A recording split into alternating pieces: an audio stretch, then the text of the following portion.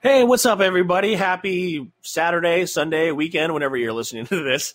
I'm Phil Smith, a.k.a. Phil the Filipino of the Jags Den Podcast and the Jaguars Wire. And I am joined by our fearless leader, James Johnson, a.k.a. SportsGrind_Don, to bring you a little bit of Jaguars news here. So this is something we're trying a little bit different because a lot of news broke just today, actually. So plenty of us to talk about, and we'll just very briefly discuss here with you for a couple of minutes. And we'll just get right into it here, Jay. A lot of really exciting stuff happened, so we're gonna get right into it here. So first off, and this is all from Philip Heilman from The Athletic, and the news broke initially earlier today that Marqise Lee practiced today, and he is off the PUP list. And man, that is something great here. I know that's something we have the receiver group we have discussed very in depth recently, and we have been worried that Marqise Lee might be the odd man out. So when you saw this, what was your initial reaction?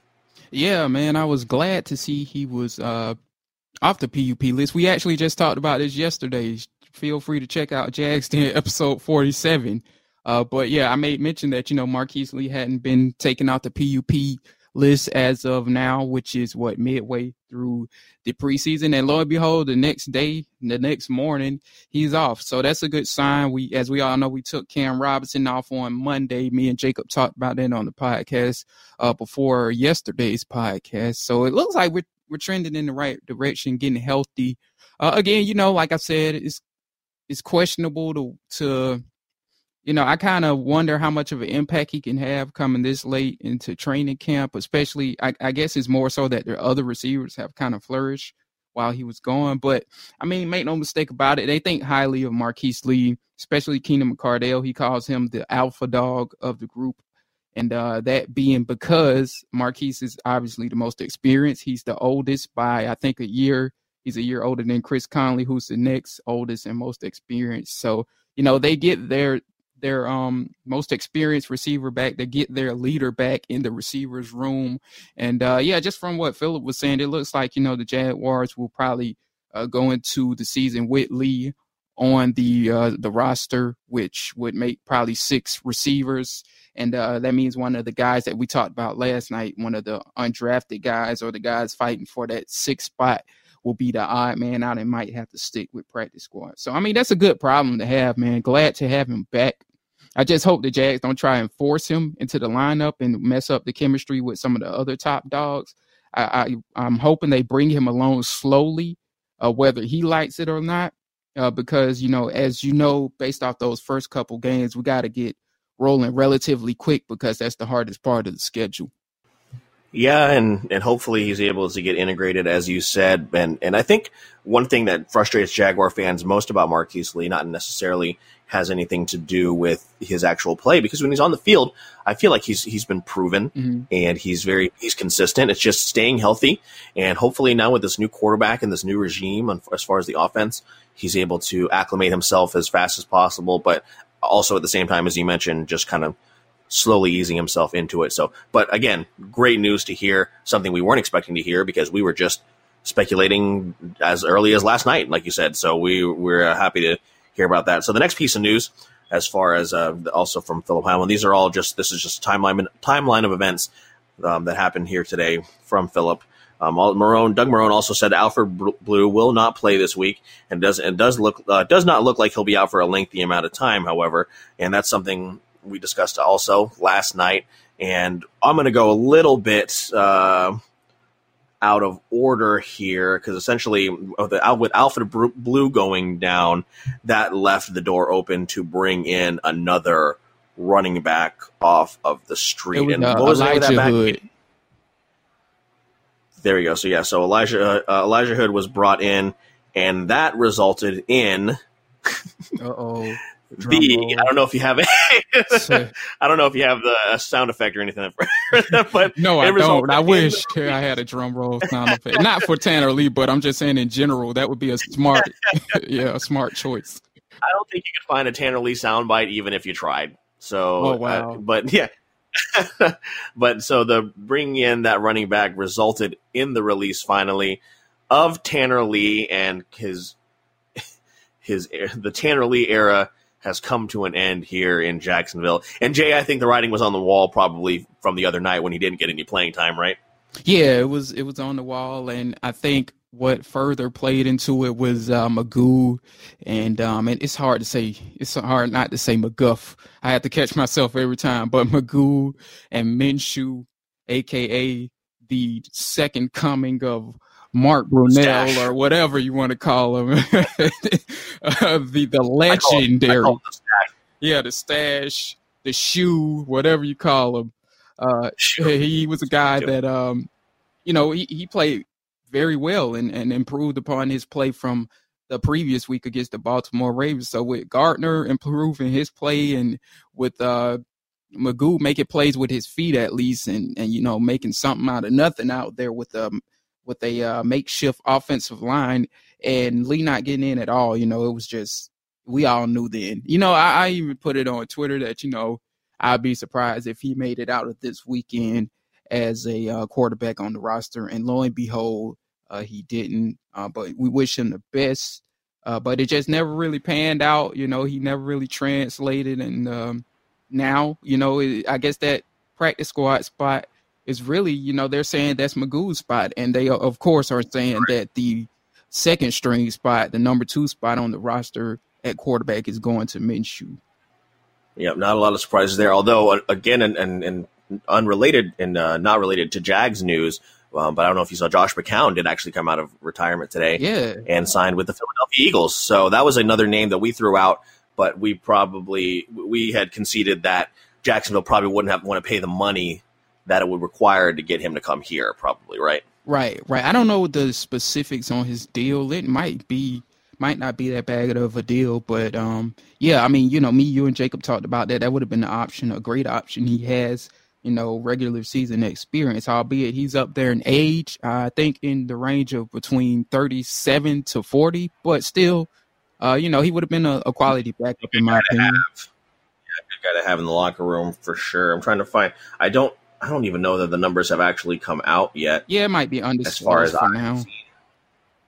Yeah, all I know is, of course, it is a 1-year deal. It's not like he signed a multi-year deal with. I think honestly, and not to get too off topic here, I think Josh McCown coming into Philly is more telling of how Philly feels about the health of Carson Wentz than anything. I think that should concern Philly fans. I think that signing right there, but it is a good signing because he's a good guy to have in the locker room. So going on, I don't want to cut you off, but I think like with the thing with Philly is they're just going through a rash of injuries at the quarterback position right now. In week 1, they lost Sudfeld, who, people have been on record for saying like Sudfeld is, I don't think he started in the regular season game, but some people even go as far as saying he's like one of the better backups in football. And I guess time will tell. We'll have to see him on the field. And then Kessler went down the other night here. So like they need somebody for week 3 and 4. So you don't think that, I mean, there are other, we went through a list of names the other day, and you don't think that, as far as the money, maybe money wasn't an option, and maybe this deal is very cap friendly, but so you don't think any of those other names would have been just worth throwing in just to hold down the spot? They had to go get Josh McCown out of retirement. For the Eagles or for us? Right, for the Eagles. Yeah, I mean, like, when you look at that list, I can't remember all off the top of my head, but McCown was certainly atop that list for me. Personally, I remember saying, McCown's probably 1 or 2 on that list that I would place atop the list. I think he was one of the better options that was out there. I guess technically he wasn't really out there because he was retired, but I guess, they got in his ear. They offered him a decent amount of money, and now he's back. But, that was a solid addition for them. He was probably one of the better backups they could have gotten off the street, in my opinion. Right. Yeah, it's, Philly will be definitely an interesting team to watch now that they don't have Nick Foles as their safety net. He is down here, and he's gonna lead us to the promised land, of course, as we all know. So we'll move on to the next set of tweets here from Philip. And I think this next one really just shows that our episode had dropped at this time. So, excuse me. it shows that Philip has been listening to the Jags Den podcast, probably his favorite podcast. Exactly. He talks about how Doug Marrone has been raving about Will Richardson for quite a bit, several times mentioning the right guard competition. He's quote, he's really, really turned a corner and is playing well. So yeah, again, something we talked about just last night. Will Richardson out there impressing and looking good. So yeah, that's really comforting to hear. Absolutely, yeah. They Will Richardson, I personally had high expectations out of him when he was drafted in the 4th round last year, and I thought maybe he could crack the lineup then. But he kind of struggled as a rookie. I mean, all rookies kind of do, and especially when you're drafted under the 3rd round or after the 3rd round, I should say. So he's really honed in on his craft this year, and after going on IR and having some time to develop, it looks like he's coming back strong and pushing AJ Cann, who we've long said, well, at least it looks like, according to Marrone's words, that he's going to push for that right guard position. Although, again, he's been playing right tackle in the games, but practicing that right guard during training camp and what have you. But, AJ Cann's a guy that me and Phil have long been on record for saying the Jags need to find an option over him. And it's good that Will Richardson is definitely pushing for that position because, for one, in the long run, I guess you could say he'll be cheaper. And two, he's younger. So that's a good thing altogether. Yeah. So, again, something we'll keep an eye on. But Will Richardson trending upward. So, and this next tweet here, this is another another little bit of Marqise Lee news, and not really necessarily news, but I just wanted to bring up this list because I'm pretty sure this is exactly the list that again, Philip, listening to the Jags Den podcast, clearly goes stating that he's seeing the Jags keeping 6 receivers: Chris Conley, D.D. Westbrook, DJ Chark, Keelan Cole, Terrell Pryor, and Trey McBride. I believe it was McBride, or it was either McBride or Brady that we thought would probably get that 6th spot. But again, It looks like Philip feels the same way. We won't go too much more into detail into that. Just wanted to bring that up. He seems like he feels kind of the same way. Jeff Swaim and Charles Jones were not stretching with the rest of the team. However, Jeff Swaim was not in the boot, so that's a good sign. Raekwon Armstead is back and going through install early in practice, and Quincy Williams and Josh Oliver were off working on the sidelines. So, of course, Josh Oliver, we're hoping is ready to go. Of course, that rookie tight end where when you see Nick Foles having success in an offense, it's because he has a go-to tight end. And even though Josh Oliver is a rookie, you're hoping that he's able to produce early on. Let's see here. We have a quote from Quincy Williams here, or not a quote, but said he was running on the field for the first time today and was an uplifting moment in his recovery, quote, just to be able to run, sweat, and all that. It's a great thing. It feels good. So that's the biggest thing. It's been 2 weeks. So that's a blessing. So good signs from Quincy Williams. A good sign there to hear that Quincy Williams is at least starting to, get you back on that road to being 100%. Let's see. What else do we have here? So in his expectation is to be back in time for week 1 against Kansas City. He says he initially feared his meniscus injury was much more serious when he heard the word surgery. He said, quote, "I'm scared of the hospital anyway. I never had surgery." When he said surgery, I was thinking like, dang, the first thing that came to my mind was career ending. It's the knees. I need my knees. He was like, surgery. I was like, dang, it's over with. Wow. And of course, it turned out that a scope was all that was necessary, providing a sense of relief. So, listen, if you're a guy, Quincy Williams, and you've never had any kind of injury like this where you just hear knees, I think I get that. You know what I mean? Like, same. I just got into the league. There's these huge expectations. Oh my God, my career is over. So you know what? I kind of get that. So I think what it shows me is that he cares and that he's invested and he wants to be here. So luckily, not as serious and career ending as he thought that it was going to be. Right. So really, out of all the news, between Marqise Lee, Tanner Lee, Will Richardson, Quincy Williams, and Josh Oliver, out of everything that happened here today, it seems like, what is it that stands out to you the most? And we'll get out of here and just let the rest of the weekend play out for you guys. Yeah, first on Quincy Williams' phobia of the hospital. A lot of people have that phobia, so I can understand that. I don't necessarily have a phobia of the hospital, but I had some bad experiences, and I think me and you talked about this earlier in the month with the dentist as a kid, right? So like now I hate going to the dentist. I had to go to the dentist like 2 weeks ago, and I still got to go back. But like every time I walk in the dentist's office, although technology is much much different than it was back when I was a kid in terms of going to the dentist. Right. The processes are much much easier and a little less painful. But yeah, when I walk in the dentist's office, it's still like, oh god, you get that jittery feeling. So I know where he's coming from on that.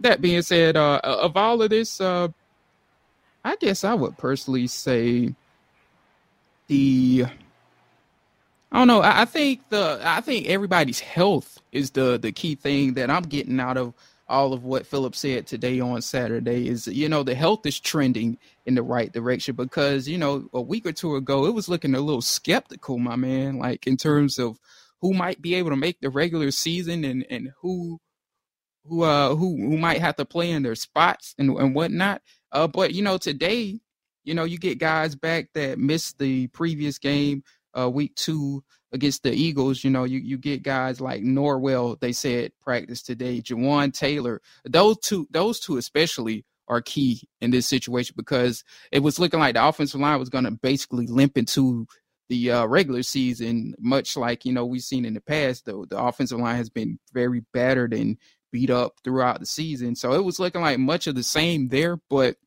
now we got Norwell back and Taylor back, so we'll get to see the Jawan Taylor for the first time, hopefully, in week 3's game against the Miami Dolphins. That's one of the key takeaways I'm gonna be looking at there.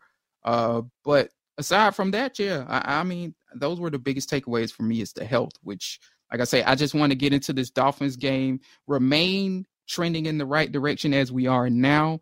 Hopefully, like we said last night, nobody gets hurt. Get out of there unscathed, especially in terms of the starters, and just let the backups take it in week 4 against the Falcons. Yep, and if you haven't listened to the most recent episode of the Jags Den Podcast, I laid out my dream scenario for week 3 for the Jaguars offensively, and that's for Leonard Fournette to go 3 carries, 18 yards, truck a couple people, and then Nick Foles hits D.D. Westbrook over the middle for a 20-yard touchdown pass. And you get out. You leave. You take the starters and put them on a bus. And send them home early. Covered in bubble wrap. And just send them home. Make sure that bus goes. The Chris Conley 2-point conversion. The Chris Conley 2-point conversion on a fade. Right. Send that bus home driving 35 miles per hour, all back roads. Not even an airplane, right? They go in a bus. No, not even. You can't risk it. Nope, you got to go bus and take that thing all back roads from Dade County all the way up to Duval County, and they'll probably get home sometime around Tuesday. I'm okay with that. Just let them be. Just keep them safe and keep them protected. So, and you know what's funny? I totally forgot, just because we haven't heard his name. I totally forgot about Jawan Taylor. Yeah. And nothing against him. I just forgot because we haven't really heard his name at all. So, yeah, that'll be exciting to get him out there, too. Yeah, he's essentially, you're looking at, in camp, he was working his way to being the starting not backup, but the starting right tackle, which, we talked about that. That's why Will Richardson had to step in, because Jawan's been hurt. But Richardson has had to play right tackle in the preseason games, but Jawan Taylor had worked his way, in my opinion, from what I was hearing and reading and seeing, had surpassed Cedric Ogbuehi for that right tackle spot, and I think he still has a hold on it despite the injury and whatnot. I think when it's all said and done, regardless as to how he looks, if he even takes the field week 3, I think he'll probably be the starting right tackle come week 1. So just to kind of give my take on how the offensive line will look real quick and go off script a little bit. I think week 1, based off of all the people we got back today and that practice today, hopefully everybody remains healthy. We'll probably be looking at left tackle Cam Robinson, who's been off of PUP for almost a week now. We're looking at right guard, probably, or left guard, should I say, Andrew Norwell, Linder at center as well. Will Richardson at right guard, replacing AJ Cann, and maybe Jawan Taylor at right tackle. So we'll see, man. Hey, and on paper, man, that's a good group. On paper, it looks like that sounds like a good group, and you just hope that everything can come together finally.